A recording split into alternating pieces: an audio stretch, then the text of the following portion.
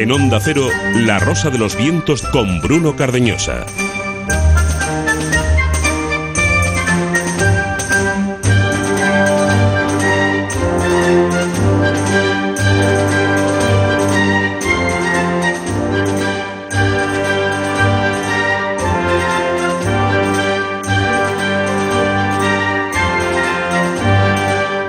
Tenemos muchos contenidos en esta tercera hora de programa, tercera hora de La Rosa de los Vientos, Laura Falcolar a su biblioteca, el callejón de José Manuel Escribano, muchas cosas. De inmediato también la información medioambiental, la encuesta.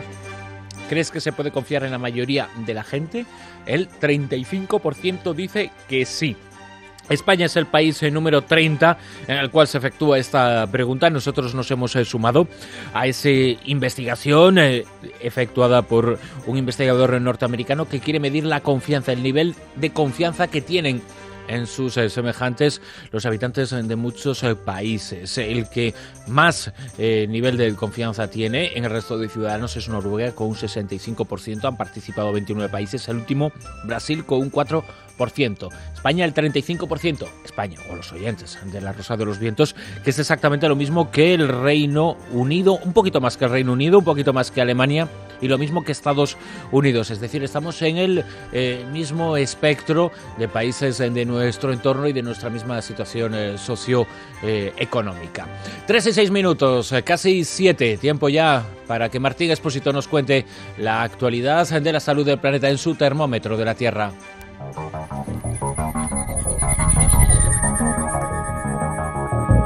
Arranca aquí una edición del Termómetro de la Tierra en la que os contaremos, entre otras cosas, por qué Naciones Unidas ha pedido disculpas y ha rectificado en materia de cambio climático.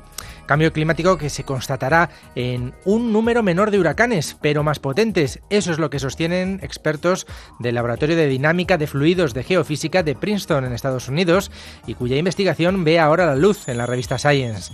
Otra forma de constatar ese cambio climático es con el termómetro en la mano, y es que 2009 quedará como el segundo año más cálido desde 1880. Esta afirmación proviene del análisis de la temperatura global en superficie realizado por científicos de la Agencia Espacial Estadounidense. Para James Hansen, director de la NASA, el calentamiento global continúa sin pausa. Entre tanto, al noreste de China, más de 3.000 personas se quedaban esta semana incomunicadas debido a la peor helada registrada en la zona del mar de Bohai. En concreto, la isla Huzhua quedaba bloqueada por el hielo que impide desde el pasado 5 de enero que se mantenga el tráfico marítimo en la zona. Expertos meteorólogos pronosticaban el miércoles la llegada de un nuevo frente frío a la región oriental de China. Por cierto, comenzamos precisamente con un pronóstico.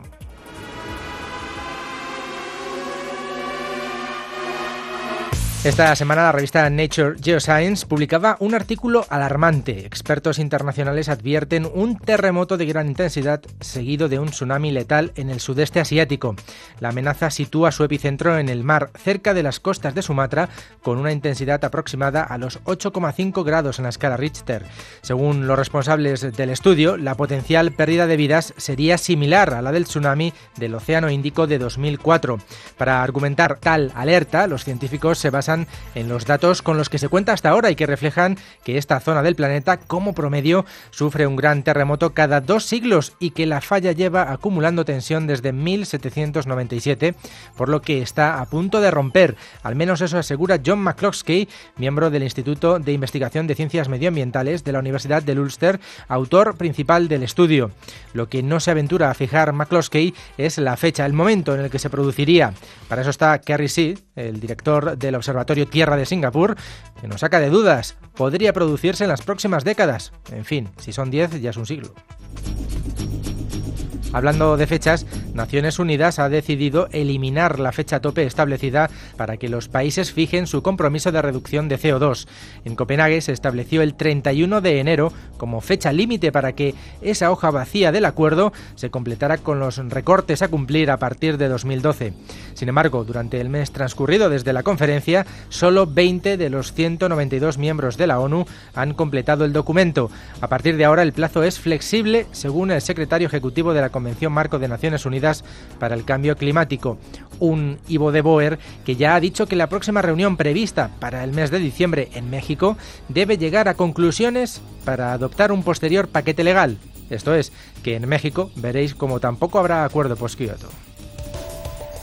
De momento, está previsto que Estados Unidos dé a conocer de manera definitiva, a final de mes, sus compromisos de reducción. A su vez, países como Brasil, China, India, Sudáfrica se han reunido para consensuar su respuesta, como la Unión Europea, que ya sabíamos que suscribiría el acuerdo, pero aún estamos pendientes del grado de compromiso. Un 20% de reducción de emisiones contaminantes o tal vez el 30%, tal y como le exigen organizaciones ecologistas como Greenpeace. El director ejecutivo de la organización ecologista en España, Juan López de Uralde, considera que disminuir en 20% las emisiones de dióxido de carbono es insuficiente para evitar el aumento de la temperatura global en 2 grados centígrados. López de Uralde aprovechó esta semana además para pedirle al Ejecutivo español, como actor que este semestre ostenta la presidencia de la Unión, pues que lidere un cambio de posición hacia un compromiso más ambicioso frente al clima. ¿Que no hay compromiso? Apruebo un impuesto y listo. Esto es lo que debe pensar Sarkozy. Como recordaréis, su iniciativa de gravar a todos los franceses con un impuesto verde sufrió un revés a finales de 2009 cuando el Constitucional se lo echó abajo. Ahora vuelve a la carga, tal y como lo anunció, y vende un proyecto de ley que quiere que entre en vigor el 1 de julio de este año. Ahora, en vez de hacer hincapié en un impuesto para todos los franceses, se destaca que son las empresas las que pagarán el tributo. Eso sí, hasta 2013. El miércoles pasado el ministro de Medio Ambiente francés Jean-Louis Borloo explicó que este gravamen sería temporal hasta que sea de obligado cumplimiento el Plan Europeo sobre Derechos de Emisión. Asimismo, el gabinete de Sarkozy ha prometido que antes de aplicarlo se consultará tanto a empresas como a grupos medioambientales, pero lo que está claro es que al final lo aprobará, y es que son 1.500 millones de euros con los que contaba a partir de lo que pretendía recaudar y no los tiene, claro. Antes de terminar, celebramos la extinción del incendio subterráneo que se propagaba por el Parque Nacional de las Tablas de Daimiel. Según prevén desde el patronato de esta reserva de la biosfera, las tablas tendrán en primavera el mismo aspecto que presentaba en 1966 gracias al trasvase y las precipitaciones que se han registrado en las últimas semanas. De momento son ya 100 las hectáreas encharcadas. Una catástrofe medioambiental aparentemente solucionada. Esperemos que sea de manera definitiva y no ocurra como en el caso del vertido de crudo del Exxon Valdez en las playas de Alaska. 41.000 toneladas de petróleo. El 70% se disipó en los primeros 5 años tras el accidente. A partir de entonces el crudo dejó de desaparecer tan rápidamente. Tanto es así que aún persisten en la zona 76 toneladas. 21 años después, el petróleo aún contamina las aguas del fiordo Príncipe Guillermo. Al parecer, la ausencia de oxígeno y nutrientes podría dificultar la dispersión del petróleo. Esta es la conclusión a la que han llegado expertos de la Universidad de Temple en Filadelfia, en Estados Unidos. El resultado del estudio, liderado por el profesor Michael Budafeld, acaba de ser publicado en la revista científica Nature Geoscience y permitiría diseñar estrategias más efectivas de eliminación de vertidos de petróleo. Acabamos ya y lo hacemos con la fe de erratas de Naciones Unidas, pero menuda fe de erratas. Los expertos del panel intergubernamental de la ONU sobre cambio climático han rectificado y mostrado su arrepentimiento por exagerar la rapidez con que se están derritiendo los glaciares del Himalaya. De acuerdo a un informe validado por este panel, se proyectó erradamente que podrían desaparecer para 2035. El propio gobierno indio ha afirmado en palabras de su ministro de Medio Ambiente que los glaciares están retrocediendo, pero que los glaciares se desvanezcan para 2035 no está basado en un ápice de evidencia científica. Algo que han aceptado mediante un comunicado los expertos de la ONU, quienes afirman que la proyección se basaba en estimaciones pobremente justificadas del ritmo de retroceso y que no se habían hecho los chequeos apropiados. Digo yo, ¿quién chequea a los que chequean? Desde luego que con errores de este calado, el escepticismo sobre el cambio climático no necesita más argumentos.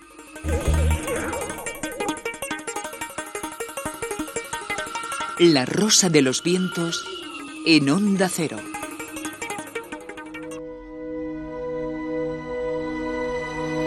Mujeres con historia.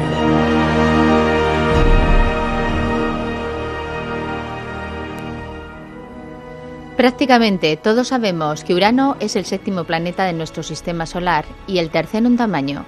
Pero si nos preguntan quién lo descubrió, la mayoría nos quedaríamos pensando.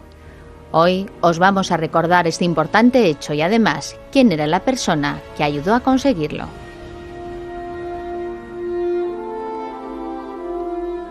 La familia Herschel eran oriundos de Hannover, Prusia, actual Alemania, lugar donde nació un 16 de marzo de 1750 nuestra protagonista.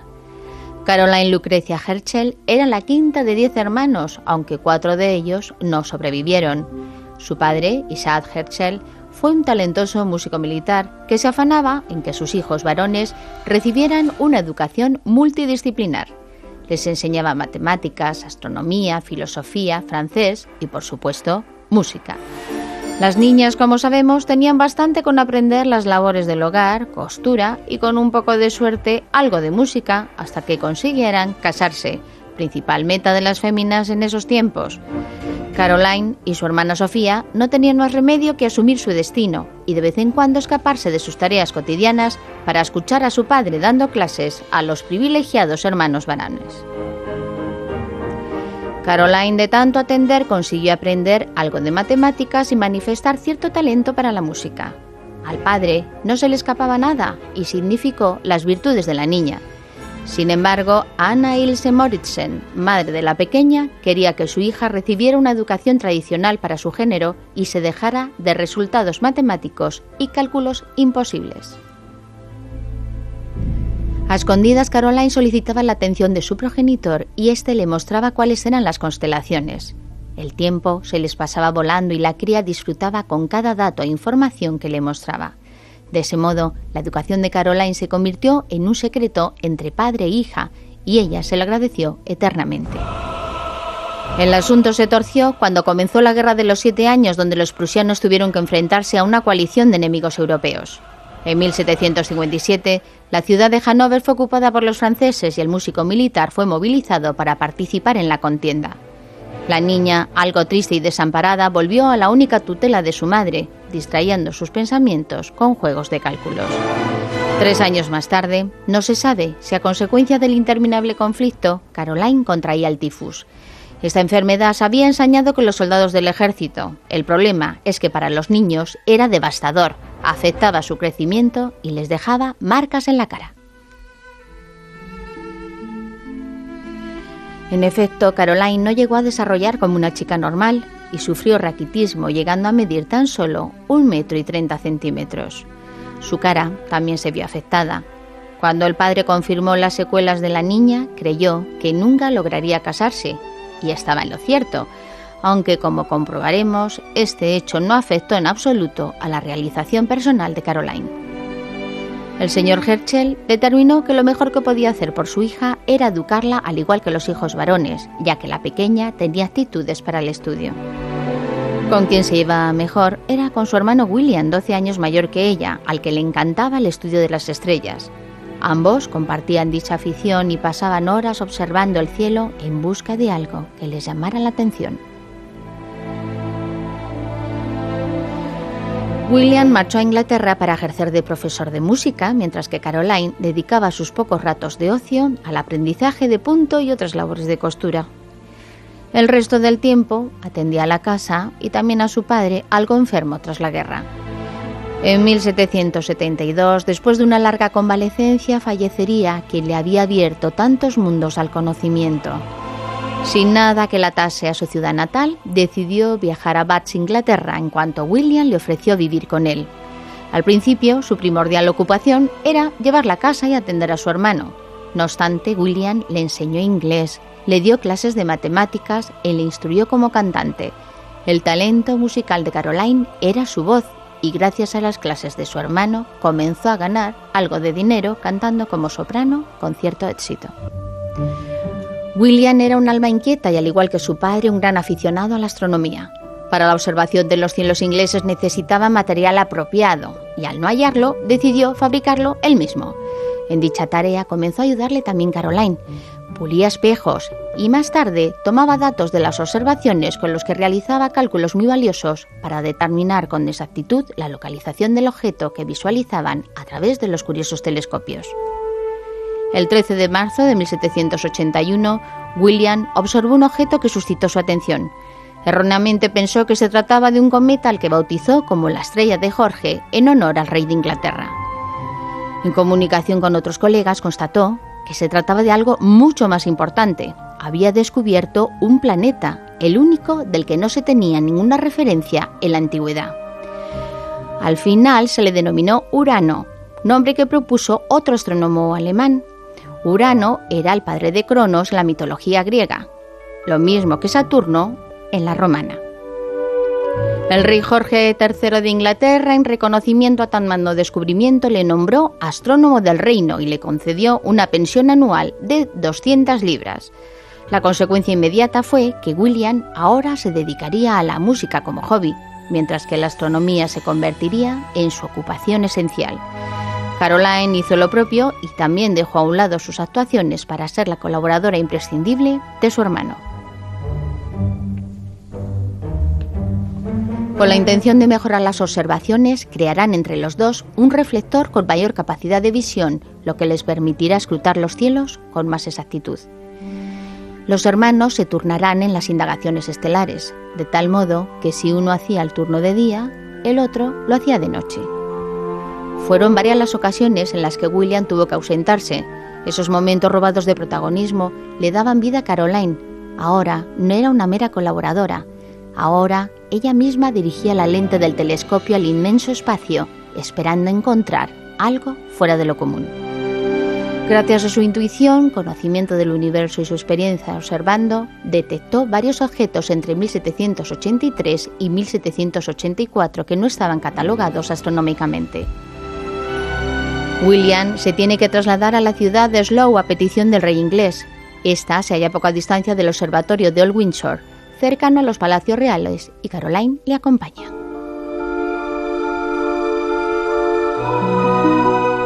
El 1 de agosto de 1786 su hermano se encuentra de viaje en Alemania y no puede compartir con ella un hallazgo que la hará plenamente feliz. Ha descubierto un cometa. No se lo puede creer, está ahí, frente a ella, a miles de kilómetros de distancia, pero a la vez tan cerca. Para estar segura, comunica a otros astrónomos su avistamiento y estos le confirman que efectivamente es un cometa y que lo están viendo desde diferentes países europeos. El hecho será muy importante, ya que de facto se convirtió en la primera mujer en la historia en descubrir un cometa. El rey Jorge le concedió una pensión de 50 libras anuales por su labor como astrónoma. Semejante reconocimiento fue trascendental y supuso la primera vez en la historia que una mujer era valorada científicamente por sus descubrimientos. A lo largo de su vida vería 7 más, hasta 1797, pero la visualización del primero fue el más emocionante. En 1939, el astrónomo francés Roger Rigoyet avistó nuevamente el cometa descubierto por Caroline en 1788. Desde entonces sería conocido como el cometa Herschel-Rigoyet, que nos visita cíclicamente cada 155 años.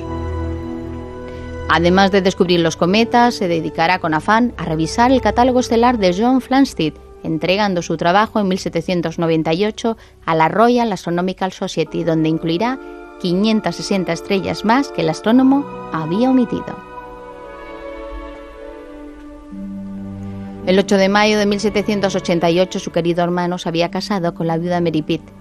Ella seguirá trabajando con él, pero se independizará trasladándose a un piso en la misma ciudad de Slough, dejando que la pareja conviva en intimidad.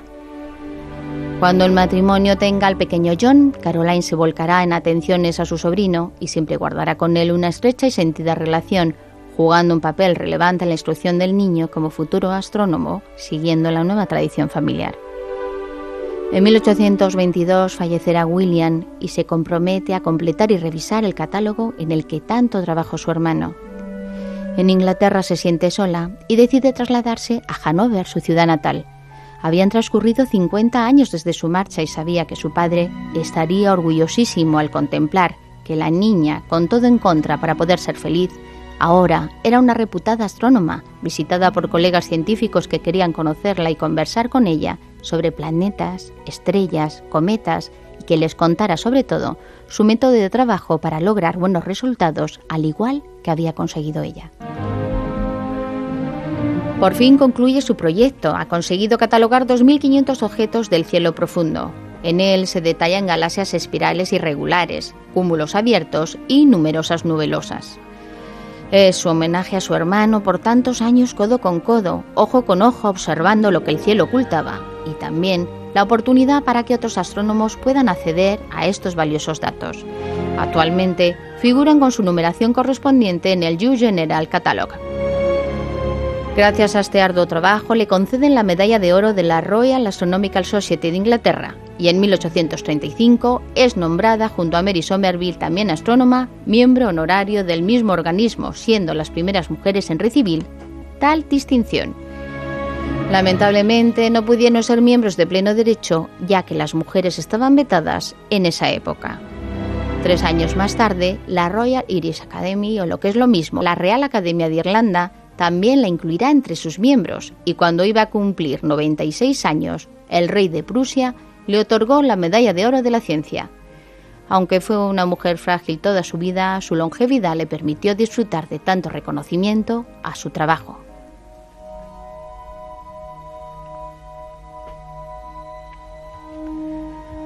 Con 98 años y una lucidez envidiable, se despidió de este mundo un 9 de enero de 1848.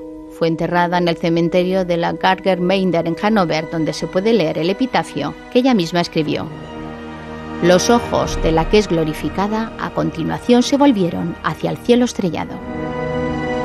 En 1889, como homenaje, le pusieron Lucrecia, segundo nombre de Carolina, a un asteroide, y un cráter lunar se denomina C. Herschel. Menos mal que sus ojos de lince no se vieron afectados por la enfermedad del tifus y así pudo regalarnos a las futuras generaciones los objetos que cazó o captó con sus meticulosas observaciones en el profundo cielo. Hoy hemos recordado la vida de una pionera estelar.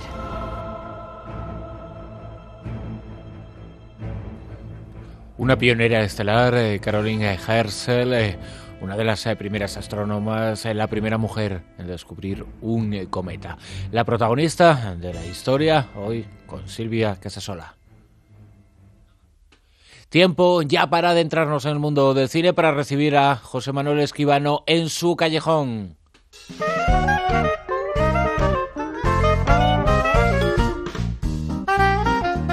Toma 2.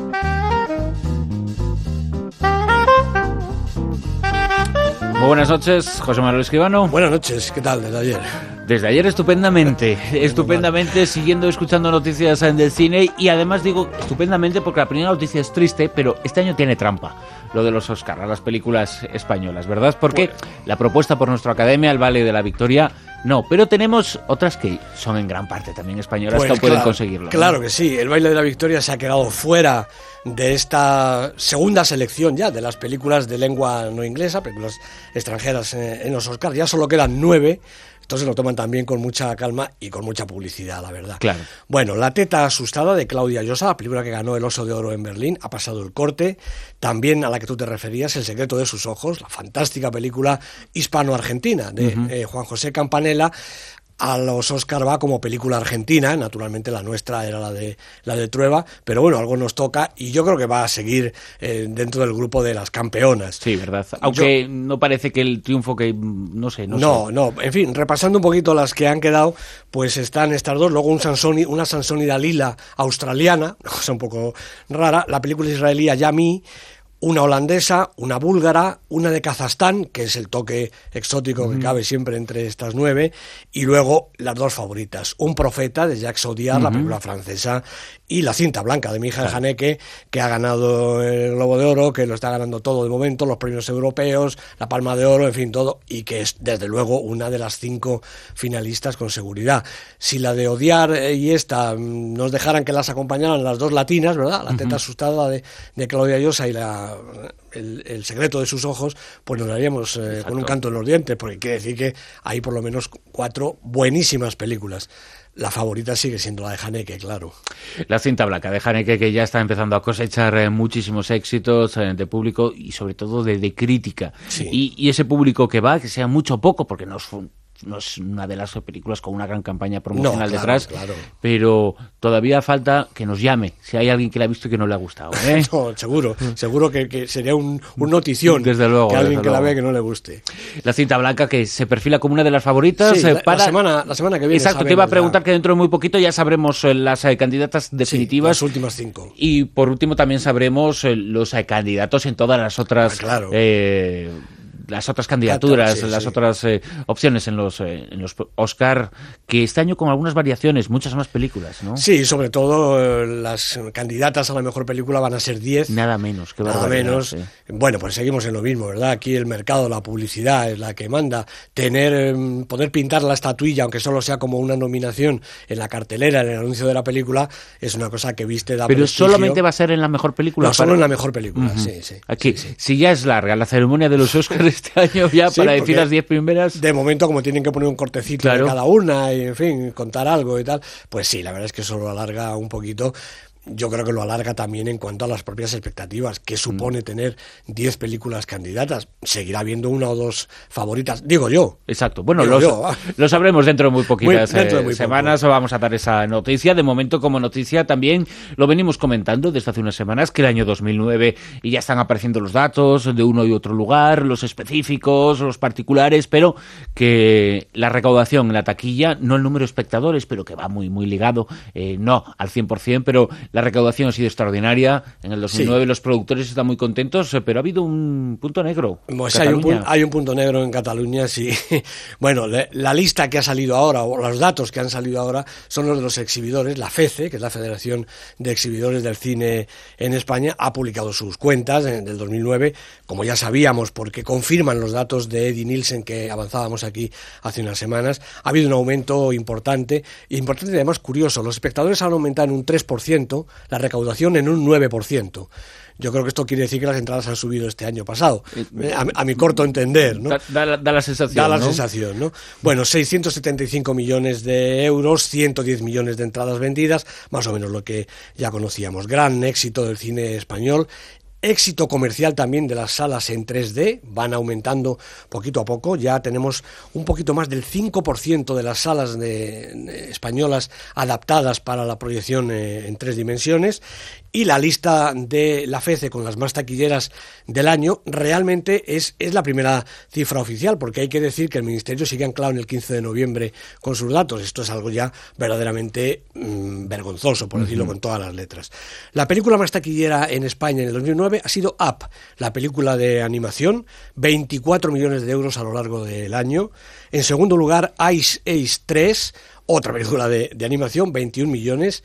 En tercer lugar ya ha llegado Avatar, que de alguna forma también es una película de animación, 20 millones, prácticamente algo menos de la mitad de lo que ya lleva, pero claro... Y por lo menos otros 10 cara al final del año 2010, y hay que sumarlo. Por eso. Después ha estado ya Ágora, 19 millones al terminar el año, ahora ya está por encima de los 21 en España. Ángeles y Demonios en quinto lugar, la de Tom Hanks con 15 millones, y luego el resto de las españolas que no han estado mal. Planet 51, 11 millones, Zelda 211, casi 10, Fuga de Cerebros, 7.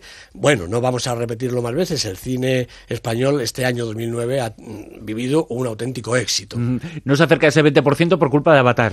Claro, efectivamente. Fundamentalmente, ¿no? Pero película... que si sumamos términos globales y generales, es mucho más de lo que se hubiera esperado en un comienzo, ¿no? Sin ninguna duda, y bueno, ha llegado este estreno de Avatar a últimos de año y ha echado un poquito abajo el porcentaje recaudado por el cine español. De los todas crepúsculos maneras, también. Claro, también, sí. Pero vamos, con ellos hubiéramos podido. Lo de Avatar ha sido ya tremendo, ¿no?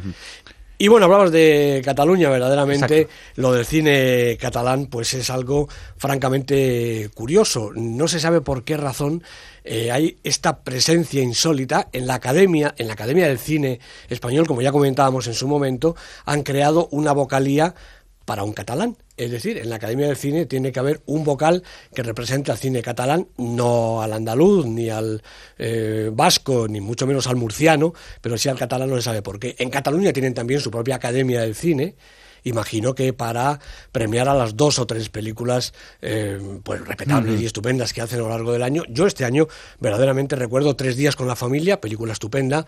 25 quilates creo que también es catalana. Petit Indi, que es una película de muy cortito recorrido, y luego las cosas de Salomón Sanz, que son muy interesantes, pero absolutamente minoritarias. Si el cine catalán necesita una academia, pues verdaderamente será porque ellos lo piensan así. Y el colmo ha sido ya esta ley del cine catalán que obliga al doblaje de las películas al catalán. Vamos ahora a hablar un poquito más sobre este asunto, con una pequeña pausa, que nadie interprete en estos mensajes porque hablamos de Carmen, pero otra Carmen, ¿no? Otra Carmen, sí. La escuchamos.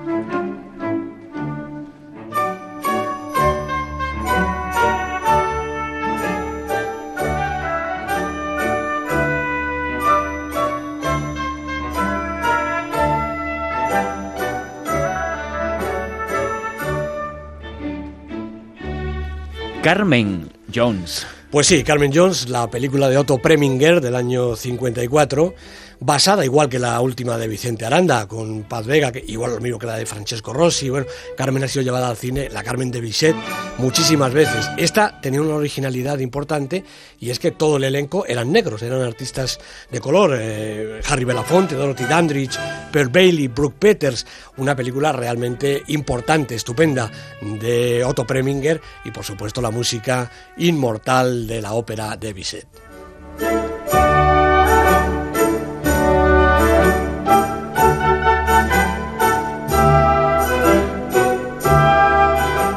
José Manuel, y vuelvo a repetir que a nadie le siente mal este comentario ahora que estamos hablando de un tema que es muy delicado porque despierta muchas susceptibilidades. Pues sí. Hablas del doblaje de las películas al catalán.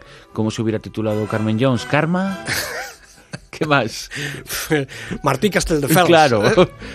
Si ya somos críticos con el doblaje de las películas, por no supuesto, con el trabajo que hacen los dobladores, no, hombre, que es excepcional, no, sino con el sentido en sí mismo del doblaje, es repetir sí, error sobre error. No, y sobre todo, vamos, respeto absoluto por los artistas de doblaje y respeto absoluto por la particularidad lingüística de Cataluña, claro. Que nos parece importantísima y que el gobierno catalán, entendemos, el gobierno de la Generalitat, que haría muy bien en defender y promover el cine catalán en catalán. ¿Quién puede estar en contra de eso? Hemos visto, citaba hace un momentito, 3 días en la familia, una película rodada en catalán, que hemos visto subtitulada en castellano, pues perfectamente, sin ningún problema. Yo creo que el cine debe estar en su versión original. Doblar al español es, en fin, siempre un mal menor desde mi punto de vista. Doblar al catalán cuando realmente no hay ninguna demanda. Los exhibidores catalanes, que ese es el problema, claro, y los productores están, bueno, el martes hay una rueda de prensa donde van a explicar su postura y van a dejar muy claro cómo puede repercutir esta medida en la industria, porque doblar una película puede costar hasta 120.000 euros. Si hay que doblar, la ley esta del cine catalán exige doblar la mitad de las copias de cada película siempre que exhiban más de 16. Es decir, cualquier película de cierta importancia sale pues con 40, 60, 300 copias, ¿no? Esas películas son obligatorio el doblaje en catalán, y tendremos que ver no solo Carmen Jones en catalán, sino a Antonio Banderas en catalán, a Antonio Dechen, que es andaluz, en catalán, y a Chus Lampreave en las películas de Almodóvar en catalán. Verdaderamente es algo insólito y que además no se ve ninguna necesidad. Parece que el gobierno catalán argumenta que el catalán pierde terreno con respecto al castellano y que hay que defenderlo. Naturalmente, me por parece supuesto que sí, pero este tipo de medidas pueden contribuir a todo lo contrario. Pues claro que sí. Ahora mismo, según aseguran los exhibidores catalanes, un 3% de los espectadores ven cine catalán en catalán. Un 3%. Realmente eso es una demanda como para que las películas hayan de ser obligatoriamente dobladas al catalán. ¿Qué pasará con las otras autonomías cuando sea obligatorio rodar las películas al euskera, al gallego o al bable? Verdaderamente esto es un con muchísimo contradios. menos número de habitantes, con lo cual no sé el porcentaje, pero sí que el número total de espectadores será muchísimo menor, y eso al final es un coladero tremendo. José Manuel, La semana que viene hablaremos más, desde luego, porque uno de esos festivales que ya está en la nómina de los grandes festivales por muchas y variadas razones, y este año además porque tiene españoles en buen número, Sundance. Pues es verdad, se nos olvidaba hablar de Sundance. Empezó el día 21, 10 días de festival, el primer festival grande del año. Hay 3 cortos españoles: Mi amigo invisible, de Padro Larcuen, Notas sobre el otro, de Sergio Oxman, y Cómo conocí a tu padre, un corto divertidísimo de Alex Montoya, y 2 largos, nada menos que Y yo también, de Álvaro Pastor y Antonio Navarro, con Lola Dueñas y Pablo Pineda en la sección oficial, y luego en una de las secciones informativas, el Buried, enterrado de Rodrigo Cortés, que todo el mundo esperamos con tanta expectación, protagonizado por Ryan Reynolds, este hombre enterrado vivo, y que la película cuenta su angustia dentro del ataúd, algo verdaderamente espectacular. Silvia, también algunas cuestiones, preguntas de nuestros oyentes en rosa.vientos@onda0.es para José Manuel. Pues sí, mira, incluso nos llega desde Alemania, desde la ciudad de Zwickau. Me imagino. Más o menos. Que lo habré dicho exactamente, que me perdonen los que saben alemán, pero vamos, lo hemos intentado. Y Fernando nos dice que hay una película que a él le ha encantado en todo este tiempo y que tiene varios títulos, que en inglés es Eternal Sunshine of a Spotless Mind, que en español Olvídate de mí, y bueno, ya en alemán pues ni te cuento, ahí ya no me atrevo. Y dice que no sabe si se pasó por los cines españoles, ¿qué te parece a ti esa película, si la has visto? Que como ves como primera opción en el papel de Clementina Björk, es verdad. Y cualquier otra sugerencia que puedas tener sobre ella. Bueno, sí, Olvídate de mí es una película de Michel Gondry. Se pasó en España, por supuesto, se estrenó aquí, el guión es de Charlie Kaufman, y yo creo que es una de las películas más serias que ha interpretado Jim Carrey.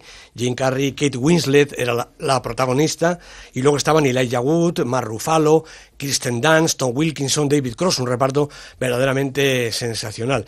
Una película estupenda que a mí me recordaba, en un registro distinto, pero me recordaba un poco al año pasado en Marienbad, este juego de la memoria, si es posible enamorarse varias veces de la misma persona, si es posible cuando un romance nos va mal, meternos en una máquina y que nos haga olvidar lo que estamos pasando, y que además eso funcione. En la película ya se ve que no, en la de René el año pasado en Marienbad es imposible saber lo que pasa, es muchísimo más abstracta. Es cierto que Michel Gondry creo yo que intentó, o por lo menos tenía en mente, trabajar con Björk como protagonista en lugar de Kate Winslet, pues porque son conocidos, ya había hecho un documental sobre ella anteriormente.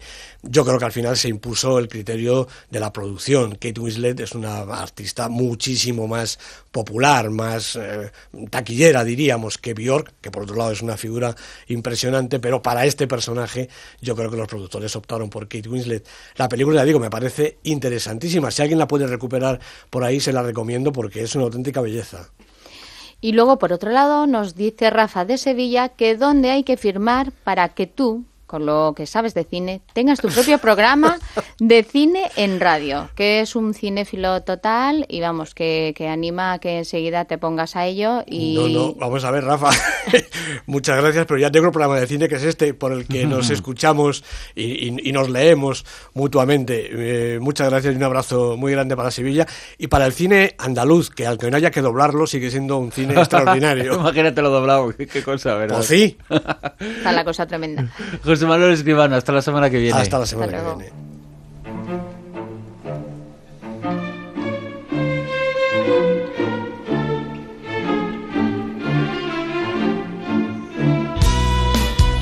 La Rosa de los Vientos, Onda Cero.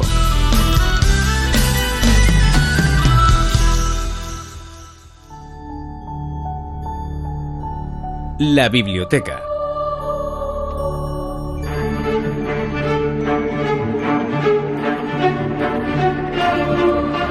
Ya en la biblioteca de Laura Falcolara, una biblioteca con miles y miles de millones de palabras que son la esencia de casi todas las cosas.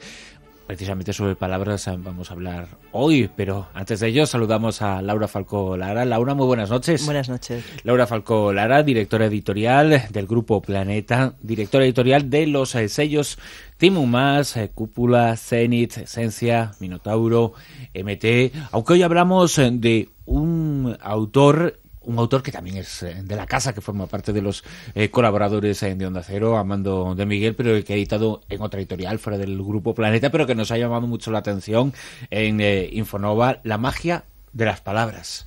Exacto, Amando de Miguel es catedrático de Sociología de la Universidad Complutense de Madrid, ha publicado libros, algunos dentro del Grupo Planeta y otros fuera. Sin embargo, yo creo que es una autoridad en muchos temas y el tema que abarca este libro es uno de los temas que yo creo que él domina mejor y que además puede darnos 1000 lecciones a todos y es muy interesante, más de lo que pensaba, sinceramente. Pero quizá la visión de un sociólogo sobre el mundo de las palabras es muy importante, evidentemente la de un lingüista también, pero las palabras modelan pensamientos y modelan los pensamientos no solo los individuales sino los colectivos y efectivamente eso es en lo que intenta desentrañar e investigar un sociólogo, como es el caso de Amando de Miguel, el significado de las palabras y cómo las palabras forman parte ya de la sociedad, algunos dichos, algunas expresiones que las utilizamos de una forma muy habitual, pero no nos damos cuenta de la profundidad que tienen algunas de ellas. Efectivamente, bueno, Amando, una de las cosas que dice es que somos lo que hablamos, quiere decir que realmente por el lenguaje que utilizamos, por las frases que hacemos servir y de la manera que nos expresamos,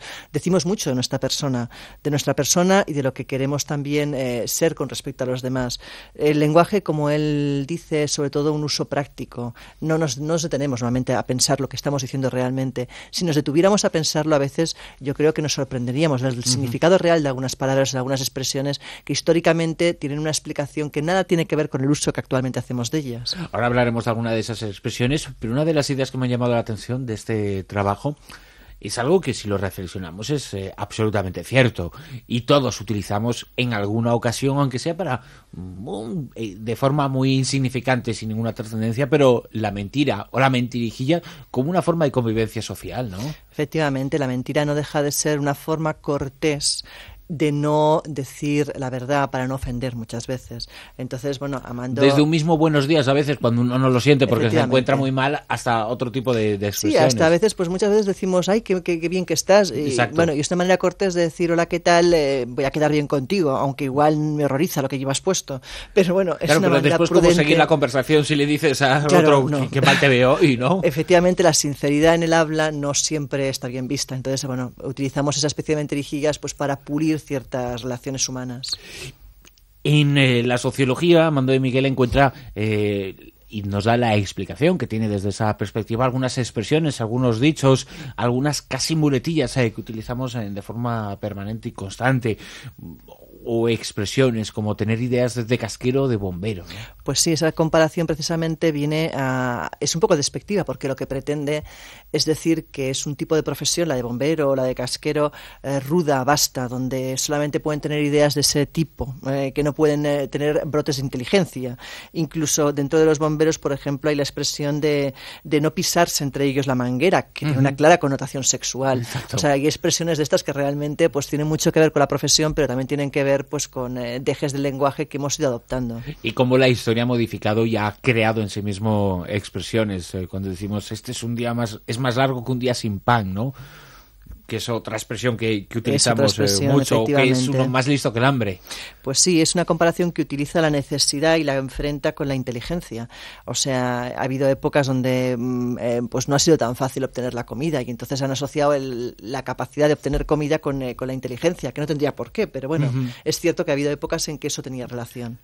También otra expresión que se utiliza y que es curioso porque tiene una historia ya muy interesante detrás, ¿no? Hablando del hambre. Tiene más hambre que un maestro de escuela. Pues sí. Hombre, que millonarios no son, pero ¿hubo una época en la que pasaron hambre? Es que esa expresión viene precisamente, es anterior a 1901, porque ¿qué ocurría? Que anteriormente de que los maestros pasaran a ser nacionales, a depender realmente de lo que era el Estado, dependían de los municipios, de los ayuntamientos. Los ayuntamientos eran gestionados por los párrocos. Y entonces fue a partir de la reforma de Romanones en que realmente los maestros pasaron a depender de lo que era realmente el gobierno central y empezaron a cobrar regularmente. Entonces no cobraban regularmente y de ahí la expresión de pasar más hambre que un maestro de escuela, porque no siempre podían cobrar.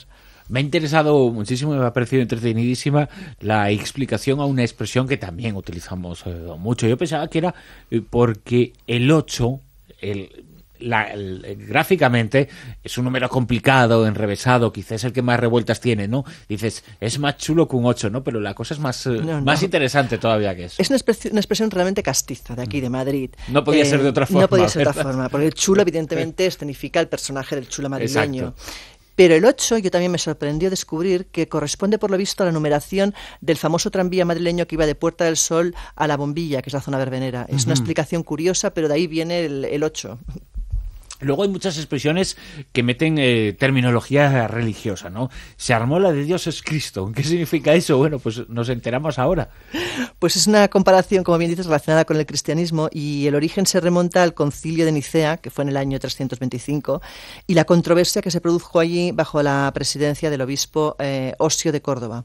Por lo visto se trataba de asegurar la doble naturaleza humana y divina de Jesucristo, y allí empezó pues una confrontación de ideologías a favor y en contra de esto, y por eso se dice que se armó la de Dios es Cristo, viene de ahí porque se armó realmente un buen tinglado. Y cuando algo acaba ya no solo en un tinglado enorme, sino fatal, acabó como el Rosario de la Aurora. Pues sí, y esto viene por lo visto de las procesiones, porque se entendía que cuando habían procesiones la gente iba bebiendo, iba cantando, iba no sé qué, y al final de la noche acababan mal, acababan realmente perjudicados. Entonces decían que acababan como el Rosario de la Aurora. Viene de ahí la expresión. Y un sociólogo no podía ser de otra forma, ¿no? No se explica y no se analiza cómo determinadas palabras, ¿no? Palabrotas, como puede ser, y hasta ahora no pasa absolutamente nada, ¿no? Como cojones que lo utilizamos para todo, para decir pues sí, absolutamente de todo menos lo que de verdad significa. Efectivamente, pero bueno. Se ha convertido en una muletilla que denota todo tipo de estados de ánimo. O sea, él nos pone una serie de ejemplos que al final ya te acabas riendo porque dice, por ejemplo, disgusto, estar hasta los puntos suspensivos. Exacto. O indiferencia, me importa 3, o valentía, echarle un par de, o contrariedad, la cosa tiene, o por ejemplo, molestia, tócate los... o hipérbole, un cojón de mico. O sea, hay una serie de expresiones de este tipo que la verdad es que lo utilizamos para todo. Para todo, Qué o sea, curioso lo derivamos en todas sus formas posibles. También decimos mucho, por ejemplo, cuando algo nos ha costado mucho, ha sido un poco torpe la realización de algo, lo acabé a trancas y barrancas. Pues sí, a trancas y barrancas. Yo tampoco sabía exactamente dónde venía esta expresión. Y por lo visto las trancas o barras de madera era lo que se ponía detrás de las puertas para bloquear los porticones antiguos. Y las barrancas son las quiebras que puedes encontrar en el terreno y que dificultan el paso al caminante. Entonces, a trancas y barrancas precisamente quiere decir con ciertos tropiezos o dificultades para pasar. Muchas veces utilizamos expresiones que no significan lo que aparentemente son para establecer comparaciones. Más feo que adefesio.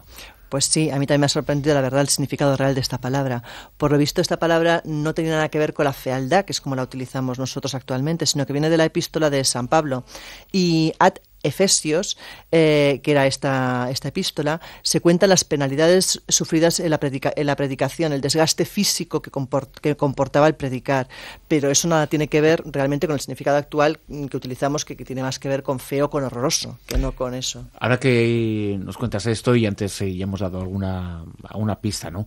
La religión, las creencias han tenido un valor fundamental a la hora de construir frases, de construir expresiones, de construir el lenguaje, ¿no? Cuando ahora hablas de Efesios, o alguien que dices, está hecho un Cristo, ¿no? Alguien que ha acabado muy mal por algo, una razón, ¿no? Pues la verdad es que con la palabra Cristo hay la tira de expresiones. O sea, tenemos expresiones del talante de donde Cristo dio las 3 voces, o estar hecho un Cristo, o sea, hay muchísimas expresiones.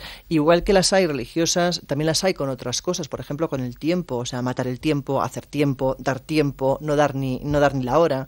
O sea, yo creo que ha habido temáticas que en ciertas épocas han sido realmente importantes o han sido críticas, que han generado una serie de frases relacionadas con ese tema enorme. Laura Falcó Lara, como siempre, nos ha recibido en su biblioteca, directora editorial, Grupo Planeta. Muchísimas gracias, hasta la próxima. A vosotros. En Onda Cero, La Rosa de los Vientos.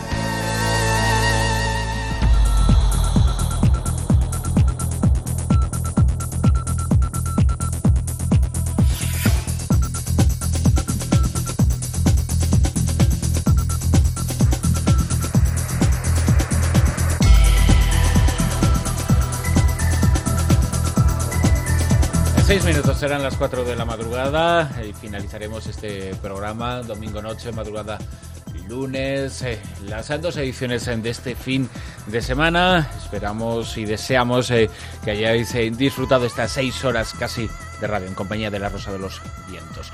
Nuestra dirección de correo es rosa.vientos@ondacero.es y en esa dirección de correo, bueno, pues consultas, preguntas, opiniones, lo que queráis. Vamos con ellas, ya mismo con Martín Expósito, Silvia Casasola. Hola, pues mira, desde Almería nos escribe Francisco para proponer un tema, los sonidos binaurales, ritmos binaurales y su posible influencia para modificar las ondas cerebrales y por tanto el estado mental, aprovechando la característica que tiene el cerebro de sincronizarse con lo que escucha, dice Francisco. Los sonidos binaurales. Vale. Nos lo notamos. Lo anotamos. Después de mirarlo en el diccionario, lo siento. Y Carlos, que nos escucha en su oficina desde internet, está en Bruselas, trabaja allí y nos quiere felicitar, pero a la vez pues quiere quejar de los políticos en general y de su falta de consideración en particular. Dice, ¿por qué tienen que reunirse en el centro de Bruselas? Se producen muchos atascos cada vez que hacen una cumbre o alguien viene a protestar frente a las instituciones europeas con la consecuencia, dice, de la pérdida de tiempo y de dinero por los ciudadanos. Si yo llego tarde a trabajar, ¿por qué cortan la zona y se colapsa la ciudad? ¿Tengo que recuperar el tiempo perdido? ¿No podrían reunirse en un lugar un poquito más apartado? El problema no es que los políticos se reúnan allí, es que quienes se manifiestan y los que ayudan a los políticos van allí. Pues los políticos, la verdad es que ocupan poco últimamente, tanto en España más, y en la Unión Europea también poquito a poquito, ocupan poco sus escaños. Pero la verdad es que, bueno, los oyentes de Bruselas que nos han escrito en algunas ocasiones, siempre pensamos en esta ciudad y tenemos esa referencia que es la capital de la Unión Europea y bueno, pues también es bueno saber que hay algo más que Unión Europea y algo más que políticos y que Parlamento en esta ciudad, y gente que sufre todo lo que hay en torno a esta auténtica macrocapitalidad del continente. Y que comprendemos perfectamente porque cuando aquí en Madrid, exactamente en el centro, pues también pasa algo similar, que desde diferentes puntos de España pues vienen aquí a protestar, que es donde está el gobierno. Exacto. El problema yo creo que no es de los que protestan ni nada, es vosotros que tenéis coche. Sí. ¿Verdad? No, también te encuentras el atasco en cualquier sitio. Andando, ¿no? Sí, no. Bueno, yo voy andando en todos los sitios, autobús, en metro. Pero yo tampoco cojo el autobús. Porque a lo mejor en tu zona no hay metro y coges el autobús y... Bueno, y algún que otro taxi, Bruno. También. Ah, bueno. Para venir a la radio, sí. Pero no paso por Madrid. Vamos a por otro correo electrónico, nos envía Elena, hace referencia a las ONGs en Haití. Dice que hay operando 750. Los habitantes de Haití, dice Elena, antes de la catástrofe, 10.033.000 habitantes, es decir, aproximadamente una ONG por cada 13.377 habitantes. ¿Cómo es posible que exista tal desorganización? Por ejemplo, en el reparto de la ayuda humanitaria, aunque esta llegue tarde, se pregunta Elena.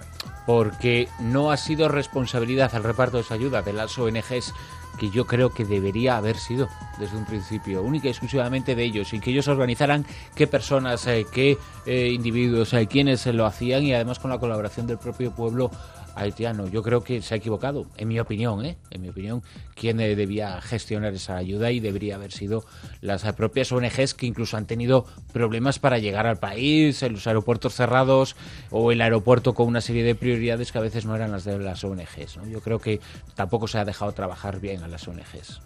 Y Juanqui, pues con referencia a las encuestas que proponemos cada fin de semana, dice, la verdad es que me siento como un bicho raro. Dice, en casi todas las encuestas voto lo que vota la minoría.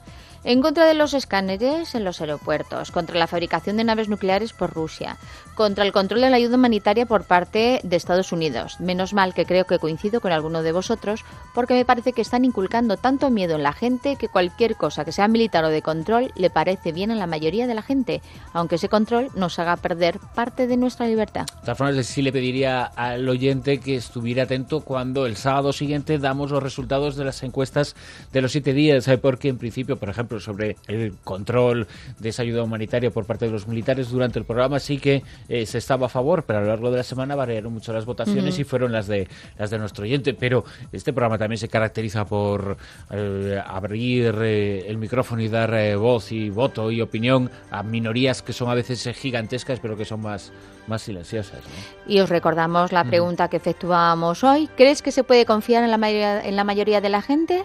En principio están diciendo que no, con un 62% y que sí un 38%. Lo que nos situaría, según este trabajo efectuado en 29 países, en el puesto 10º, al mismo nivel de Egipto, de Canadá y un poquito más nivel de confianza que Estados Unidos y algunos otros grandes países de la Unión Europea. Qué curioso. Estamos Confiamos. a un buen nivel. Somos más confiados que el resto de nuestros vecinos europeos. Sí, José señor. Luis Salas también, que mi abuela también dice, ¿qué presentaciones os hace? Y es que está encantada con José Luis Salas. Y que se lo agradecemos muchísimo, que es un excelente profesional y un excelente compañero a quien vais a oír ya dentro de unos minutos.